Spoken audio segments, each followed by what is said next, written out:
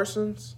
You're listening to No Names, All Game. Ladies and gentlemen, welcome back to another edition of No Names All Game. Today is Wednesday, October 19th, and your Nittany Lions are now 5-1 after a 41-17 beatdown at the hands of the Michigan Wolverines. Fall from number 10 to 16 in the poll, and man, is Penn State Twitter divided. Some folks say, pack it up, we got blown out. Others say the season's still ahead of us. We have all these goals. There's a lot to talk about. My name is Chris Hankin, joined as always by my co-host, Pat Colicchio. We got a lot to break down for you this week. We are doing a double episode, so you're going to get a little Michigan recap. We won't go through the game in excruciating detail. We've all had enough of it by now, but we will cover some things. We'll give out some awards, and then we're going to jump into a Minnesota preview. Obviously, that's coming up in a couple of days here. Pat, it is Wednesday. We've had some time to reflect. How is your overall sentiment at this point in time? I mean, it's a tough one to get over. I'm over the worst. I mean, Saturday was literally so bad. I actually got sick. Saturday was so bad. I got diarrhea and vomited. I don't mean to laugh at your expense, but man, what a fan you are. The team takes a physical toll on your body. It does. It was rough for old Pat. Yeah, man. and I didn't even drink that day. So yeah, unrelated. Yeah, it was a brutal one. You know, it's one of those games where we're just getting absolutely dominated, and then somehow we find ourselves up 14-13, only going down 2 going into the half. We're like, hey, we can do this. We can do this. And then the second half is just a shit show. So, like I said, we're not going to beat the horse to death here on the game itself. We will give out some awards, talk about some of the key components of the game, what went wrong, and then we'll get into the conversation everyone loves talking about on Twitter right now, which is Sean Clifford versus Drew Aller, Pat versus Chris. We lean on different sides of this most of the time. We'll see how it goes today. But let's jump right into it. We always start with our Lion, the MVP award of the game. This one is slim pickings, but Pat, who is your Lion for this week? There's no Lion. No, literally no one deserves it. There's no. I almost did. I almost did the same thing. Bad. I forgot to even prepare one, and then you asked me, and I went, "No, I'm not even playing along. Nobody gets it." Yeah, fair enough. I almost did the exact same thing. I'm going to give one out just for fun. My line is PJ Mustipher's helmet, because that is the reason that we had a second touchdown. The ball was deflected, I believe, off Chop Robinson. It might have even hit his helmet. I don't know if he. You know what? Actually, I'll give it to Jake Pinniger. He made all right 2 extra points and a field goal. There you go. Jake, good outing. No misses. But yeah, that one interception, I thought it hit the ground first. I was like, why are we running this back? Turns out it bumped off of PJ Mustipher's helmet. Curtis Jacobs is able to return it to the house, gave us the lead 14-13 at the time. So PJ Mustipher's helmet, you are my Lion this week. But I agree. There's no single performance that you can be like, yeah, everything went wrong, but that guy had a really good game, which is hard to say because most of the time, even in a loss, you can find 1 or 2 guys who are like, you know what, things didn't go our way, but they made a difference. And it was hard to find this week. It really was. So let's jump into awards then. I told you this was going to be a quick moving episode. I have 2 awards. They're kind of anti-awards, to be very honest. But Pat, do you have any awards for us? Toby Flenderson Award. Flenderson Award. I've given this one out before. Okay. What context is it in this week? This is the I hate so many things about the way you are, the way you choose to be. Yes. And who does it go to? Mike Yurcich. Yeah. Yeah, we knew it was coming. Listen, I am not one, and I guess we can get this whole discussion out of the way with this award. Yeah. I'm not one who's usually going to criticize play calls that heavily because these guys know more than me. They know more about football than me.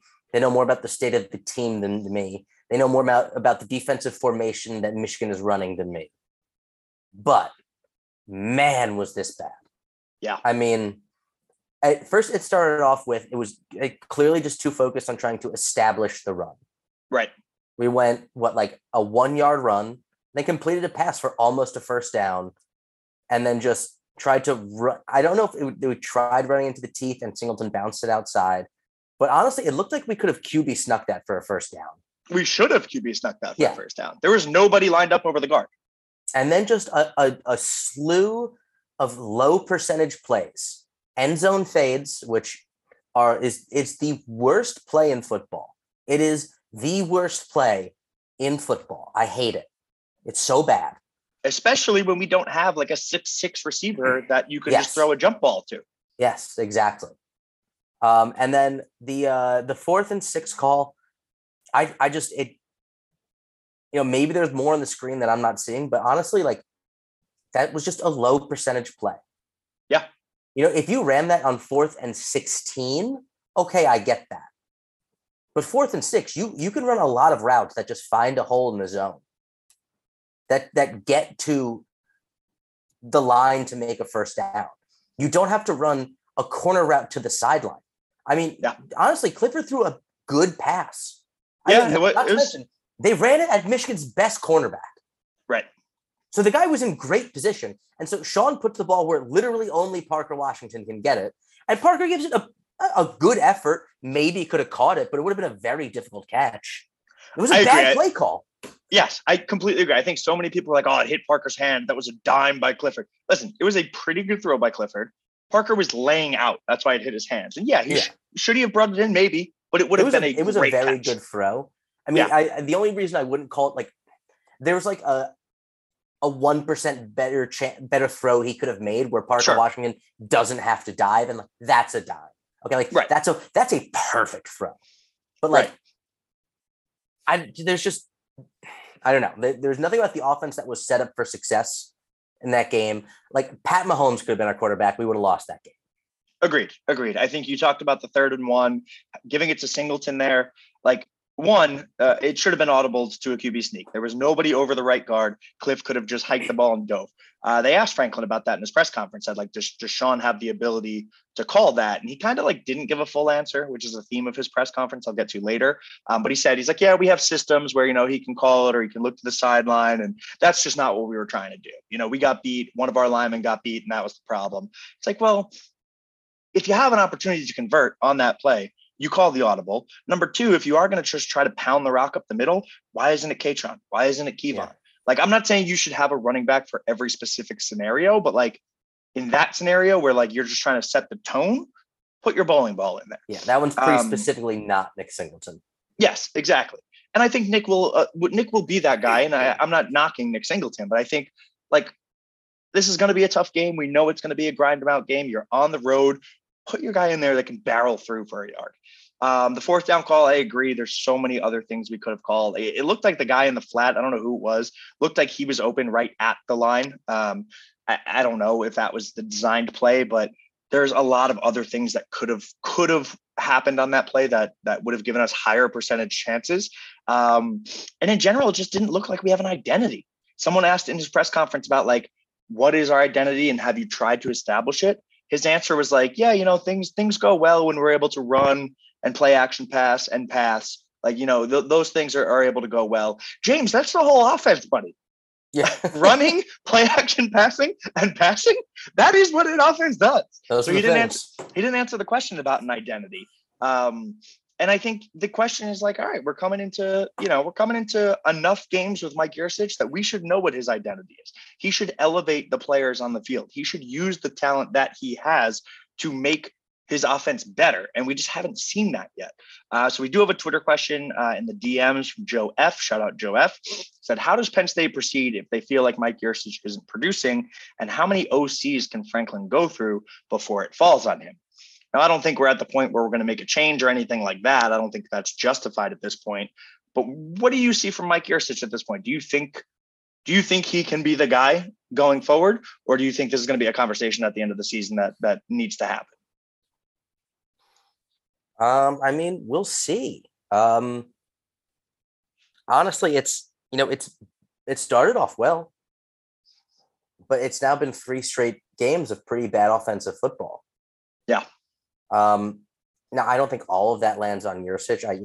You can kind of wash the Northwestern game out. Okay, that's fine. The Central Michigan game, I'm trying to think. I don't know how much of that I really blame on him. As in, like, Sean didn't have a great game. There were some bad drops. I'm not going to say that that was really the play calling in that game. I think honestly, this is the only game I've really this year that I've been like, horrible job. Yeah, agreed. I think this is his worst performance to date for sure. But I think one thing is like, we don't have any real explosivity in the pass game whatsoever. Like there was the one deep ball to Trey Wallace in this game was great. That was a dime for Clifford. Very nice. But like, we don't take those shots enough. More often than not, we're seeing like Mitchell Tinsley make a really nice grab over the middle, like, and kind of bail Clifford out at sometimes. We're not seeing Parker deep. We're not seeing these crossing routes, getting guys open across the end of the field. Like, it's just not happening. And they asked him about that too. They said, is Cliff just not hitting his receivers, or is Mike Yurcich not calling enough? And Franklin just completely waffled on the question. He said it's both. You know, we want to find balance. We can't always take shots on first down, but we can't always take them on 2nd and 1 because everyone knows it's going to be. You know, we don't want to find ourselves in 3rd and long. We don't want to do this. We got to be better. And like, he just didn't answer the question. Like, I would just love to see him be like, yeah, we haven't been explosive at all this year in the pass game. That needs to change. I'm working with Mike on it. We're going to find ways to get the ball in our playmakers' hands down the field. And like, I know that's not his style, but this is what people are getting frustrated with. It's like, we're hearing the same thing year over year, week over week. And like, when you have a couple stinkers in a row from an offensive play calling standpoint, those questions should be answered with a little bit more gusto. So Mike Yurcich, you have the Toby Flenderson Award. That is a long way of saying that. All right. My first award is the Chiropractor Award.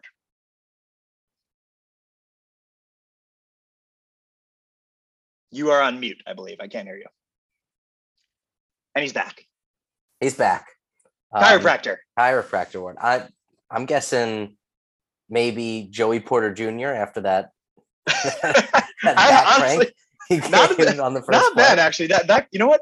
Let's give a positive spin. Joey Porter Jr. readjusting that dude's back. But this goes to our other coordinator. This goes to Manny Diaz, because you know what chiropractors do really good? They adjust. And he needs to go to chiropractor school because this man does not know how to adjust, at least in this game.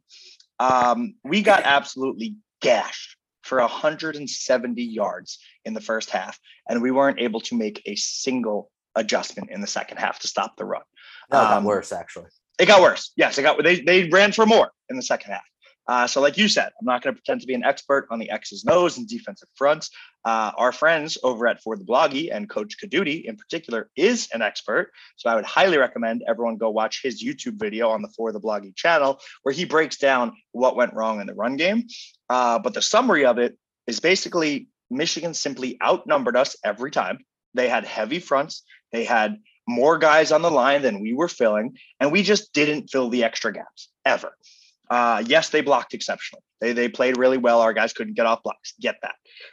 But there were times in the second half where Manny Diaz is running too high safety and deep. Like, the safeties are very deep when they're just running all over us. It made no fucking sense. We can get into this one a little bit here too, since that's kind of what we're doing here. Yeah, it was a mess. What did you think of it? Yeah, again, you know, especially with defense, it's tough to see unless you have game film where you can watch the whole field. But there was definitely some issues with gap integrity. So, you know, it was player error. But I mean, yeah, they were playing heavy fronts, and we were somehow not adjusting to that. Like you saw, I forget which 60-yard touchdown run it was, if it was Edwards or Corum's. But the safety comes, I think it was the safety comes down and like fills in on the edge. Like he's rushing, like he's blitzing. Yeah. Why? Yeah. I mean, why? There were plenty of times where we didn't make any changes, and they just kept running the same plays over and over again. A Twitter question from Matt Chu Pichu. I think it's Matt Chu Pichu. Nice. Said, why did we not load the box and force Michigan to win by air mail? And you need to keep Carter and Jacobs on at the same time. We never loaded the box. We kept our same 4-man front, 5-man front at times, 6 in the box, 7 in the box tops. JJ McCarthy had an efficient game in the passing game. He was like 17 for 24, but he didn't throw for a whole lot of yards. He had like 1 or 2 nice deep completions, but they just ran over and over and over again. Yeah. Why not stack the box? Why not put more people in those gaps? Like, this is simple to us cretins who don't know the X's and O's. This is simple math. They got 7 guys. You've got 5. They're going to win every time. It's dumb. Especially because their 7 guys are good at what they're doing. Yeah. Like, there's not 7 bums in there. Right. And, JJ McCarthy was he was a little bit better than I expected. He made a couple throws I was impressed with. But especially after that first half, you have to just go, hey, we're putting 8 guys in the box every play. And if JJ McCarthy beats us with his arm, well, then they're a better team than us. Yes. And my bigger problem with that too is like a lot of the passes he made in the one where he was rolling out to the right and hit the guy deep on the right sideline, that was really, really nice. Everything else was like mid-level, like just underneath our coverage. If you're not going to stack the box, what does the coverage do? Like you got to have one or the other. Either stack the box and trust your secondary to stop them, or play that wide zone, whatever you want to call it, and take that away. Like we didn't execute anywhere. So that was frustrating. And to Matt's question here, this is a common topic on Twitter. Why are Curtis Jacobs and Abdul Carter subbing each other out? One of them should be moved in positions. The two of them should be on the field every single play together. Right now, our linebacking core is typically Curtis Jacobs, Tyler Eldson, or Kobe King in the middle, and then Jonathan Sutherland. I'm sure they're very nice guys. Tyler Eldson's not playing very well right now. He should not be our starting middle linebacker. Kobe King, I think, shows flashes. He had some really rough ones in this game too. Jacob should move to Mike. Carter should play. Curtis Jacobs should move to Mike. Yeah, Abdul Carter should play Sam, and Sutherland can stay at will, or any combination that you want. Sutherland's at Sam. I flipped it. I'm worked up right now. My point being, okay, why are the two of them not on the field at the same time? They're your two best linebackers by far. Abdul Carter is one of the only reasons we held them to a field goal that second possession. He made a sick play to stop the guy in the backfield. Having them sub in and out for each other is just dumb. Yeah, I don't know if it's because I don't think Curtis Jacobs has ever played Mike. I don't believe Abdul Carter has either at the college level. Mm-hmm. And I don't think the Sam stays on the field on third down usually. So I think that's the reason they're subbing each other out, is that I think you'd most likely be moving Abdul Carter to Mike. And I understand this. And I don't know about his ability to do that as a freshman mid-season to learn a new position. I don't know if that's a satisfactory answer for everybody. Sure. No, it's the one the coaching staff is going with. And that's a fair answer. I understand it's not as easy to do as it is for us just to say, hey, move them positions. I know they have to learn a playbook, all of that.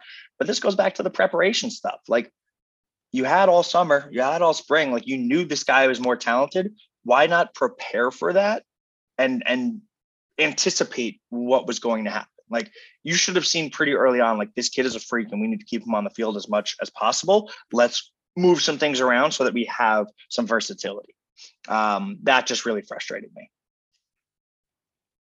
Yeah. I mean, it wasn't something I got super worked up about, just, because of, again, like, that's one I can at least accept that I don't know what's going on behind the scenes.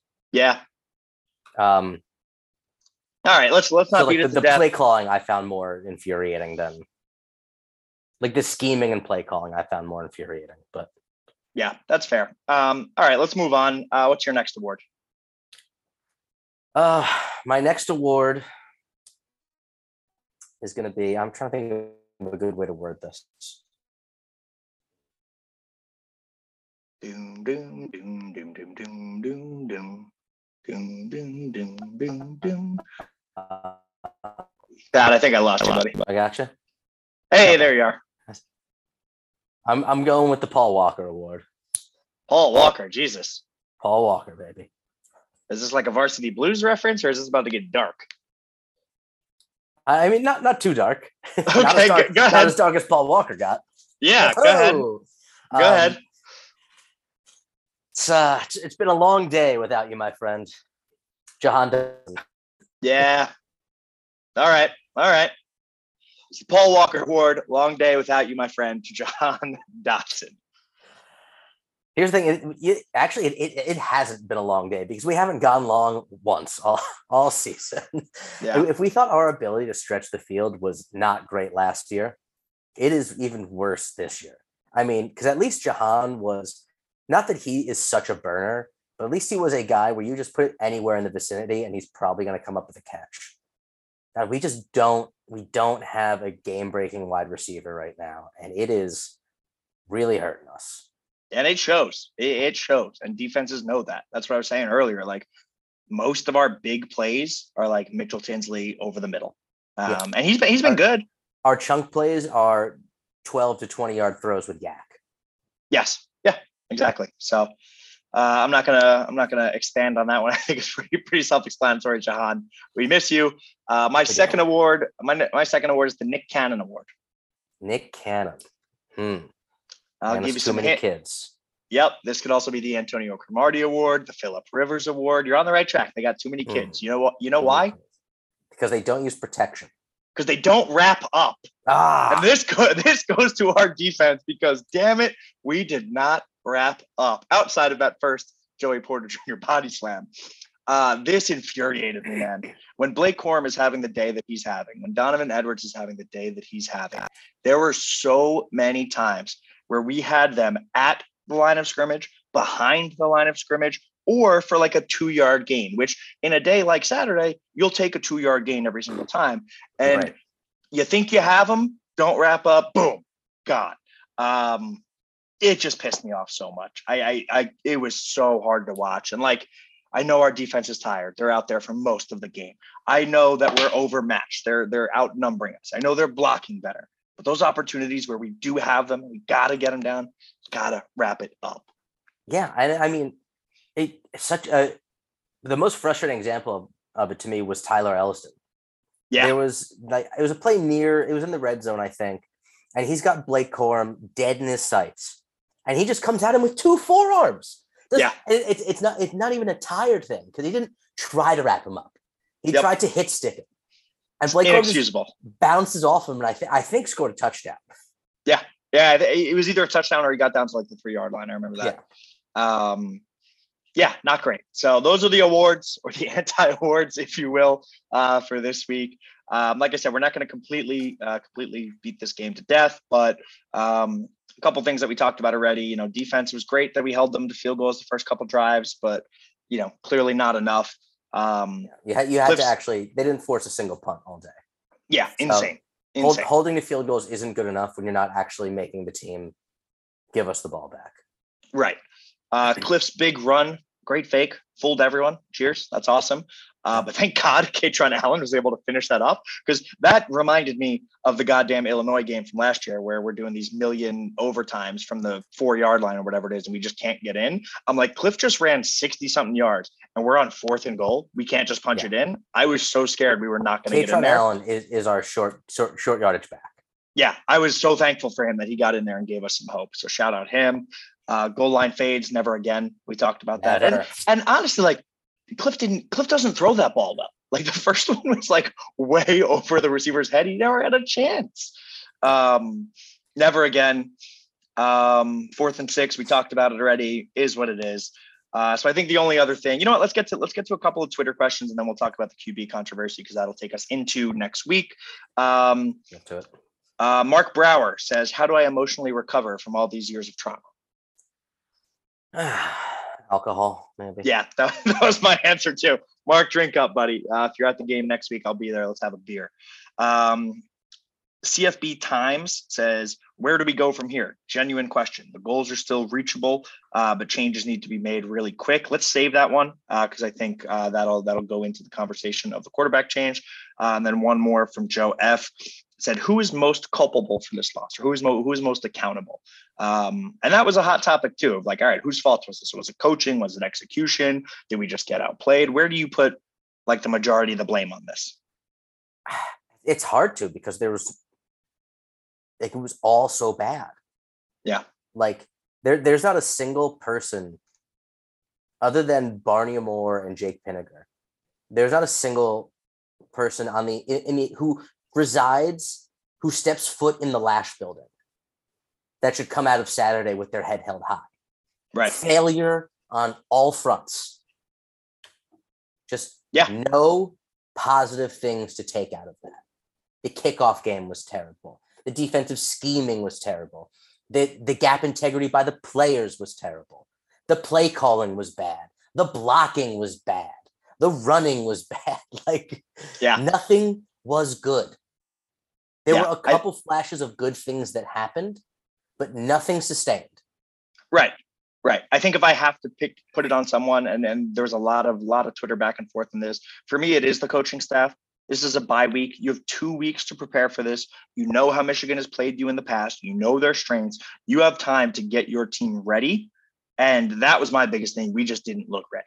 Like, yes, we didn't execute, but we didn't have a plan that we didn't execute on. We just were lost. So for me, it's coaching staff.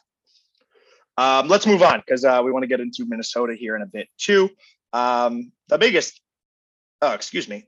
conversation on Twitter right now is it time to make the move from Sean Clifford to Drew Aller? Historically, on this podcast, Chris, have been very pro Drew Aller. I said start him after the Purdue game, which maybe is a little premature, but obviously I've been on his side.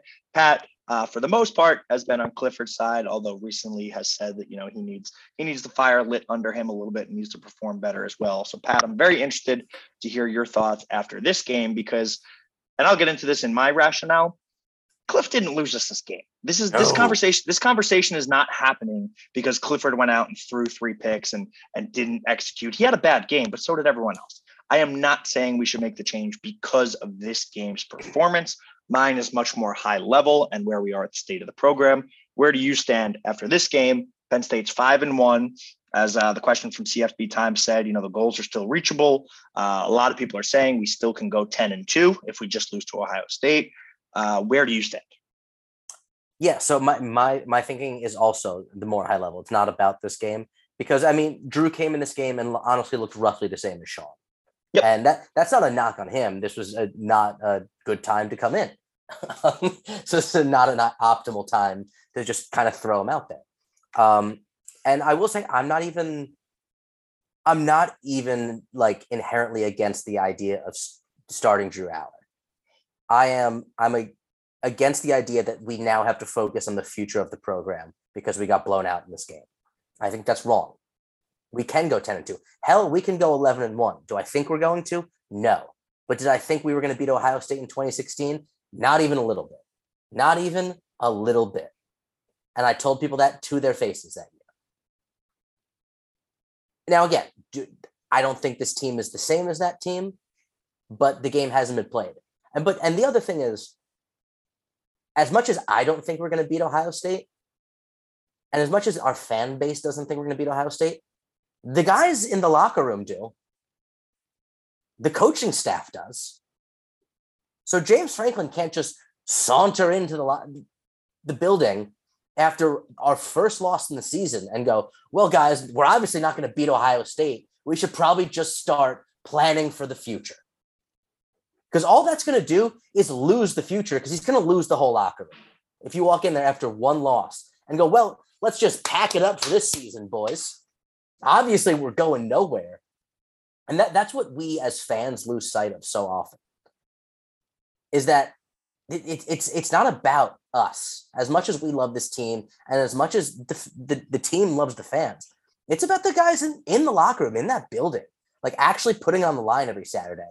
And they're not going to be happy if the coach starts planning for the future because of one loss. Man, they still have this season ahead of them. Every single guy in that room believes that they can beat Ohio State, go 11-1, and go to the college football playoffs. And that's all that matters. And Franklin has to coach that way. Now, if we were, 3-3, okay. Then probably most of those guys realize that, there is no college football playoff on the line. And maybe it is time to start planning for the future. But they're 5-1. Every guy in there is saying, we're still in this. Yeah, I don't disagree with a lot of that.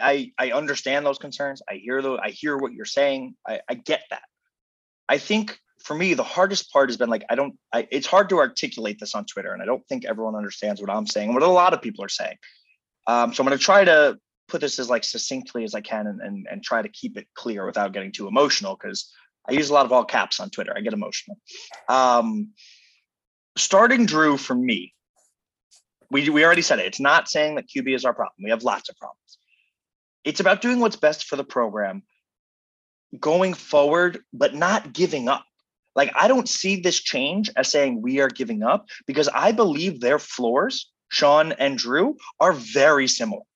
I think Drew can give us exactly what Sean is giving us right now. And I know I'm not in practice. I don't see it. Maybe they see a lot more than I do. But from what we've seen so far, I don't think there will be a big drop off if you make this change. I think if Drew started this entire season, our records are probably very similar. Sure, he's a freshman. Maybe things go wrong early on, whatever. I think from here on out, I think he can give us exactly what Sean is giving us, but with a much higher of a ceiling. This is the time for me where you make that switch to signal to your team that you are willing to make the tough emotional choices that are best for the team going forward. James Franklin said in his press conference when asked about this, he said, that's the wrong message. It's the wrong signal. Sean has earned the right to be on the field. How, man? Like, he hasn't played exceptionally well. What message are you sending by keeping him in, especially if he's hurt? That's a different conversation. I think we all agree. If he's not 100%, you move on. But like, what message are you sending to keep him in when, like, again, this is not a knock on Sean. He's not going to the NFL. If he was good enough, he'd be gone by now. This is his last year of football. He's already started his business, the NIL business. I'm very happy for him. I'm not saying that should discount him and he shouldn't be able to play, but like, he is holding on to the last bit of football he has. And as a loyal guy, Franklin, I think, wants to give him that. Wants to give him his last whiteout, wants to give him his last Ohio State game. People are saying that on Twitter, like, oh, you got to let Sean finish this out. No, you don't. Like, you're not stuck to these loyalties if it's the best decision of the program. And people say, wait until Sean gets a second loss, then you move. Everyone's saying that. Oh, just wait till a second loss, then you move. Why?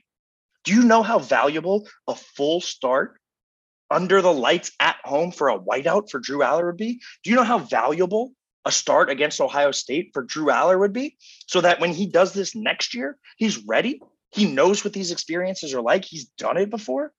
Somebody in my mentions yesterday said, oh, you could be setting him up for injury or failure. Brother, if that's your mentality, just give up. Like, what signal does that send? For me, you have a 5-star quarterback who has showed us that he is ready to play. If you're not willing to make that switch, to me, that sends the wrong message of, even if you are talented, even if you are more talented, even if you are 5 stars ready to play as a freshman, I'm going to hang on to my 6th-year senior that I love because I have a bond with him. That's my problem. Yeah. Yeah, I mean, I'm actually, here's the thing. If Drew gets the start because of your rationale, I'm fine with that. I'm totally on board with that. My problem is the people who are saying, and when you originally tweeted this is kind of what you said, was it's time to look at the future. And maybe that's a bad word. That can't be why you start him. It can't be because of the future. And you're right. Everything you do has to be for this season. Sure. And that's the hard, that's what I mean when, like, I can't articulate it properly on Twitter. I'm not saying give up on this year and look to the future. I'm saying I don't think there's going to be a big difference if you make the change. So why not invest in the future? Franklin said that in his press conference. We have so much invested, our team, our coaches, our staff. Yeah, I get it. We're invested. We want to see us win as much as we can for as long as we can. And I think like, I'm saying do this now because this gave you a reason to make the change. Hey, we just got the doors blown off. We're going into 2 tough games, sure. But we've seen Sean for 6 games right now, and he hasn't elevated the offense. He hasn't brought us to new heights. We struggled against Central Michigan. We struggled with Northwestern. Granted, it was raining. Mike Yurcich is not calling the best football of his life. If these things aren't going to bring us to elite, to bring us to a college football playoff, I'm not saying give up. I'm saying make the change so that you can get better while you fix these things. So many people tweet, oh, we knew this was going to be a rebuilding year. If I told you we were 10-2, you'd be ecstatic. Brother, if it's a rebuilding year, then fucking rebuild. Like, get your quarterback the experience you need to play going forward. You're playing Nick Singleton and Kaytron Allen because they are the best running backs. You're playing Abdul Carter because he is the best linebacker. You're playing Deni Dennis Sutton because he gives you opportunity off the edge. I understand we're getting Drew snaps in games, but like, you have to be willing to make the tough choice. And I think now is the time to do it. People are saying too, like, all right, if we lose to Ohio State, he still gets 5 games to start. Sure. I just think you have two huge games coming up that could be so valuable for his development that he comes in there next year and says, yeah, I've played under the lights in the whiteout. Yeah, I've played against Ohio State and I held my own. I think that could be so much more valuable than having him shell shocked next year. Yeah, like I said, I am not. I've reached a point where I'm not against Drew Aller starting. It has to be for the right reason. Yeah. So let's end it there. I won't kill this point either. The whole thing with 2016 pisses me off too, because Franklin got asked this question, says the wrong message, it's the wrong signal. Sean has earned the right to be on the field, and then instantly pivots to, well, Mike Gesicki texted me about 2016 and reminded me that we lost to Michigan and then we beat Minnesota and Ohio State. Things went pretty good for us. It's not 2016, man. Like, things are completely different. That to me is like a cop out of the question. I want to see Franklin take control of this program, man. I want to see him make those hard decisions, get us prepared, get us ready, get us to places where we are able to compete. And it's just like this game, and I tweeted, like, this has been the most frustrated I've been with Franklin. You and I both have been stout Franklin supporters, like, big time. I'm not against him at all. This is just a frustrating sequence of events for me. It's just when the people I don't agree with come out and say that he needs to be fired, I don't have a lot to say right now. Yeah, I don't agree with that either. I don't agree with them, but I don't have a lot to say to be like, well, you're so wrong. Oh, yeah. I misunderstood. I get it now. Yeah, man, it's tough. So they tweeted out pictures from practice today. Sean was playing, number 1 QB. Looks like he has the knee brace on, but he always has the brace on. I don't know what the injury was. And Franklin did say that's why Aller came in the Michigan game, because Sean was banged up. So it wasn't we're down 17, I'm going to get Drew some reps. He was hurt, and that's why the change was made. So I don't expect to change. I will be, like I said, I will be at the whiteout this weekend. I fully expect to see number 14 under center or in shotgun in the first snap of the game. Is what it is, but I wanted to make sure we kind of got to talk about why I think we should make that move. So that being said, let's move on to Minnesota. Alrighty. New episode? Nope. Double episode. Minnesota preview. Welcome back to another edition of No Names All Game. So we have Minnesota at home. It's the whiteout. It's the generation of greatness uniforms. It's the diamond end zones. It's millions of recruits on the sideline, and it is a chance to right the ship from what happened last week. Minnesota started 4-0, not really playing anyone. They had 3 really soft non-conference games. They did do a number on Michigan State, which we've seen hasn't been very good. But now they have 2 losses in a row to Purdue and Illinois, bringing them to 4-2. This game opened up with Penn State -5, which honestly should tell you something from what Vegas says, because normally a home field advantage gives you about 3 points as is. The whiteout probably gives you another point or 2. They're telling you on a neutral field they think this game is very, very close. It is actually now PSU -4, which means the public is betting on Minnesota. The public is against us. Vegas is against us. We all we need. Let's go. The over-under is 44.5. Pat, what are you looking for in this game? I mean, this is everything we've talked about with the issues with James Franklin before. We talked about the bye week already. We can't win out of the bye week. Well, the other thing we can't do under James Franklin is win after a loss. We've got to do that this year. Yep. This cannot be more of the same thing. Yeah. I mean, if we lose 2 in a row, I have no reason to believe that we won't lose 3 in a row. Right. I mean, you have and like we talked about before, I'm not giving up on Ohio State. I'm not saying we have no chance. Well, actually, I did tweet we have no chance. Maybe I am saying that. But this is the game that you need to come. So let's just jump right into our topics, because I don't think we need to go through stats or anything like that. But the what to watch for. Is that your what to watch for? Or do you have something else? I'm gonna say my what to watch for is how many points can Penn State put up on the board. I think the week after a loss under James Franklin, Penn State's averaging something like 17 points a game. It's really bad. And they've lost a lot of those games. So they what to watch for? Can Penn State put points up on the board? Because we're not going to win. I don't see this as a grind out 17-14 win. Right. Yeah, I agree. And if you look at Minnesota, they held their first 4 opponents to almost nothing.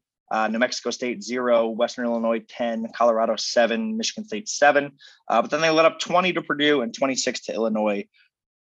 Illinois is better than people give them credit for. They are ranked, sure. Purdue, whatever. Sneaky good this year, man. That's what I'm saying. If they can put up 26, we have much more talent. We should be able to put up more than that. My what to watch for is very, very similar. It's Kirk Ciarrocca versus Mike Yurcich. So if you remember, James Franklin hired Kirk Ciarrocca from Minnesota, promptly fired him after 1 year for Mike Yurcich because Mike became available. Kirk Ciarrocca is now back with Minnesota. He said there's no bad blood. He still has, fond feelings for James Franklin, just didn't work out the way he wanted to. This is a revenge game, baby. This is Kirk Ciarrocca versus Mike Yurcich. So I'm aligned with you. Which offense is going to be able to execute better? And can Mike Yurcich show us that he can get a little creative? He can get his playmakers the ball. He can get them in space, and he can move the damn chains. So I'm with you on that. Don't be surprised if. What's your don't be surprised? Don't be surprised if Minnesota's game plan is exactly the same as Michigan's. They're a run-heavy team. I think they have more run yards per game than pass yards. Mo Ibrahim might be better than Blake Corum. I don't know. That might be crazy to say. It might not be. By the way, not that he isn't great, but Blake and great do not rhyme. We have to stop calling him Blake the Great. Gus Johnson, Blake the Great. He is great. Don't get me wrong, but they don't rhyme. Very fair. Off top. But yep. Mo Ibrahim's a stud, and they've seen that this game plan obviously works against Penn State. Yeah. I don't know if they'll be able to do it as effectively as Michigan because I don't think they have the tools in the trenches that Michigan does. But I think they're going to try something very similar. Keep the ball, run down Penn State's defense, make them tired, take advantage in the second half. Yeah, exactly. It's a copycat league. The blueprint is on tape. You know how to beat them, and they're a team that executes similarly. So agreed. My don't be surprised if it's just don't be surprised. Literally anything is possible in this one. Just don't be surprised. You mentioned it earlier. Franklin is 3-5 coming off his first loss in a season in his PSU tenure. That is not good. We need this to be a dominant win. I know they say they don't pay attention to these things, but you being a 4-point home favorite with a house full of recruits in front of 107,000 whiteout fans, that should anger you. This should be a goddamn blowout. So don't be surprised if anything happens, because I don't know what to happen. But on the other flip side of that, don't be surprised if this is a goddamn blowout. We rebound really, really well because we need to. This is back against the wall kind of territory. We need to dominate this game. Key to victory. What is your key to victory? Key to victory is make Tanner Morgan beat you. Yep. It's the same thing we said we should have done to Michigan. If Tanner Morgan is okay, he's not as good as the quarterback who beat us a couple of years ago, in my opinion. Agreed. I think that's probably because he doesn't have the same amount of weapons to be throwing to. But I think if you put the game in his hands, I think you win. I'm with you. Mine is the exact flip of that same coin. It's shut down Mo Ibrahim. You just talked about it. Don't let a repeat of last week happen. On the season, Mo Ibrahim has 694 rushing yards. He is averaging 6.7 yards per carry, and he has 9 touchdowns. You mentioned earlier, they do rush more than they pass. They are averaging 227 rushing yards per game versus 214 passing yards per game. So pretty much 50-50, but leaning on the rush. And Tanner Morgan, that's if he plays. He got hurt last week. They said PJ Fleck said he's doing well. Didn't really allude to anything if he will or won't start. But if he does play, he's got 7 touchdowns to 5 interceptions this year, averaging 228 yards a game in the full games that he's played. He's okay. You got to shut down the run and make the quarterback beat you. I know it sounds like we're just repeating the same things, but guys, this is simple. We're not gonna break down rocket science here when the game plan is simple. We are a superior team.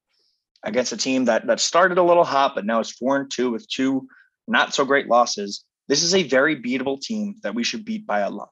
If we execute the way we should, I think we win handily. So let's get to those predictions. Like I said, Penn State is -4 right now, and the over/under is 44.5, which is low. Pat, yeah, what is your prediction? I mean, it's scary because of that stat I mentioned, where like the amount of points averaging after a James Franklin loss. However, I didn't know that. I don't think after a loss we've ever had a whiteout against a team that we are better than. Yeah, normally it's like it's the Michigan or Ohio State, like save the whiteout for the big game. Yes, and so I'm gonna say Penn State. I'm definitely taking the over in this one. Agreed. I think we're going more than 22 points a team. I don't think Penn State covers though. I think they. You don't think we cover 4 points? I think we grind this out, and I think we win it 30-27. Oh my God, I hate that.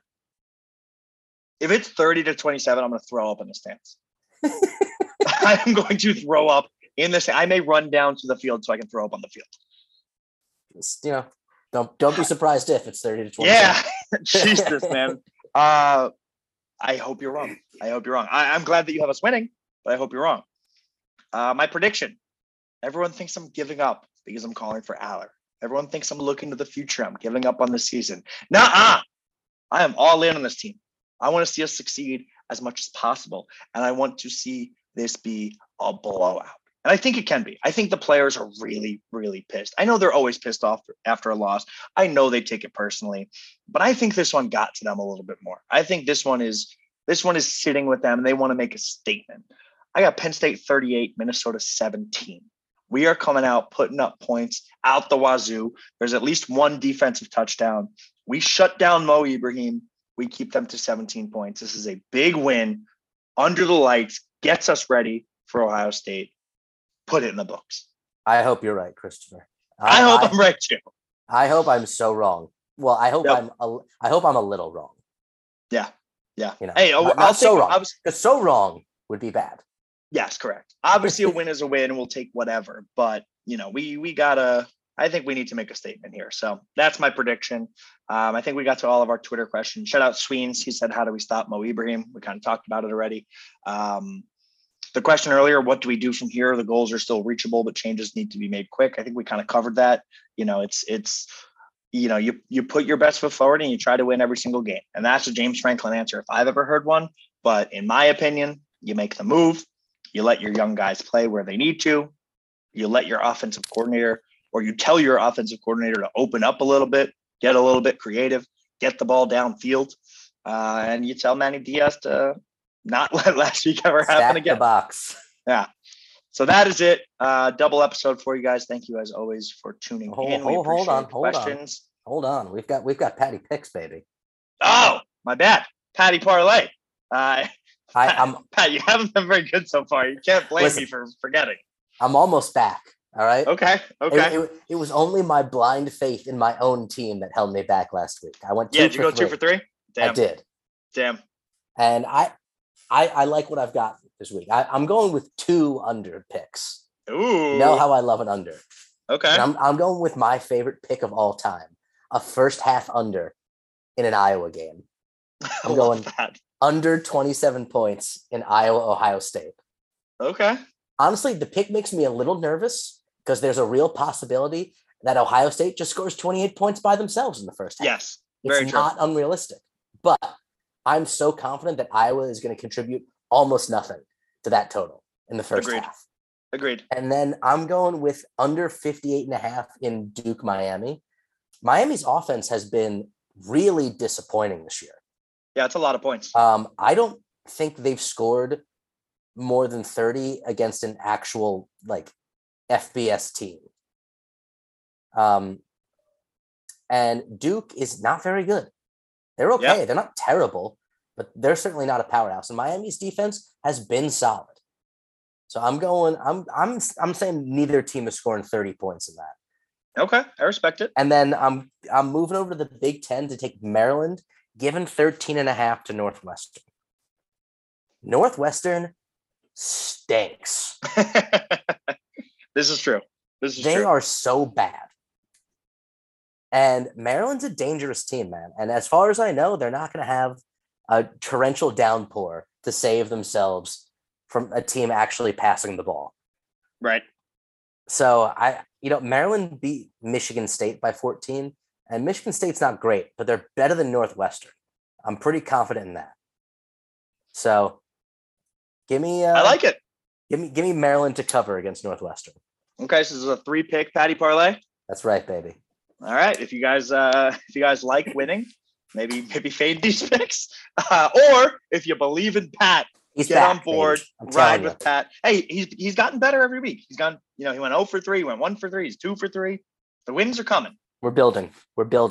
I did not get a pick ready, but I'm just gonna go chalk here and take Alabama minus 21 over Mississippi State. I think Nick Saban, after that loss to Tennessee, is going to be a madman. I think he's going to keep the foot on the gas the entire game.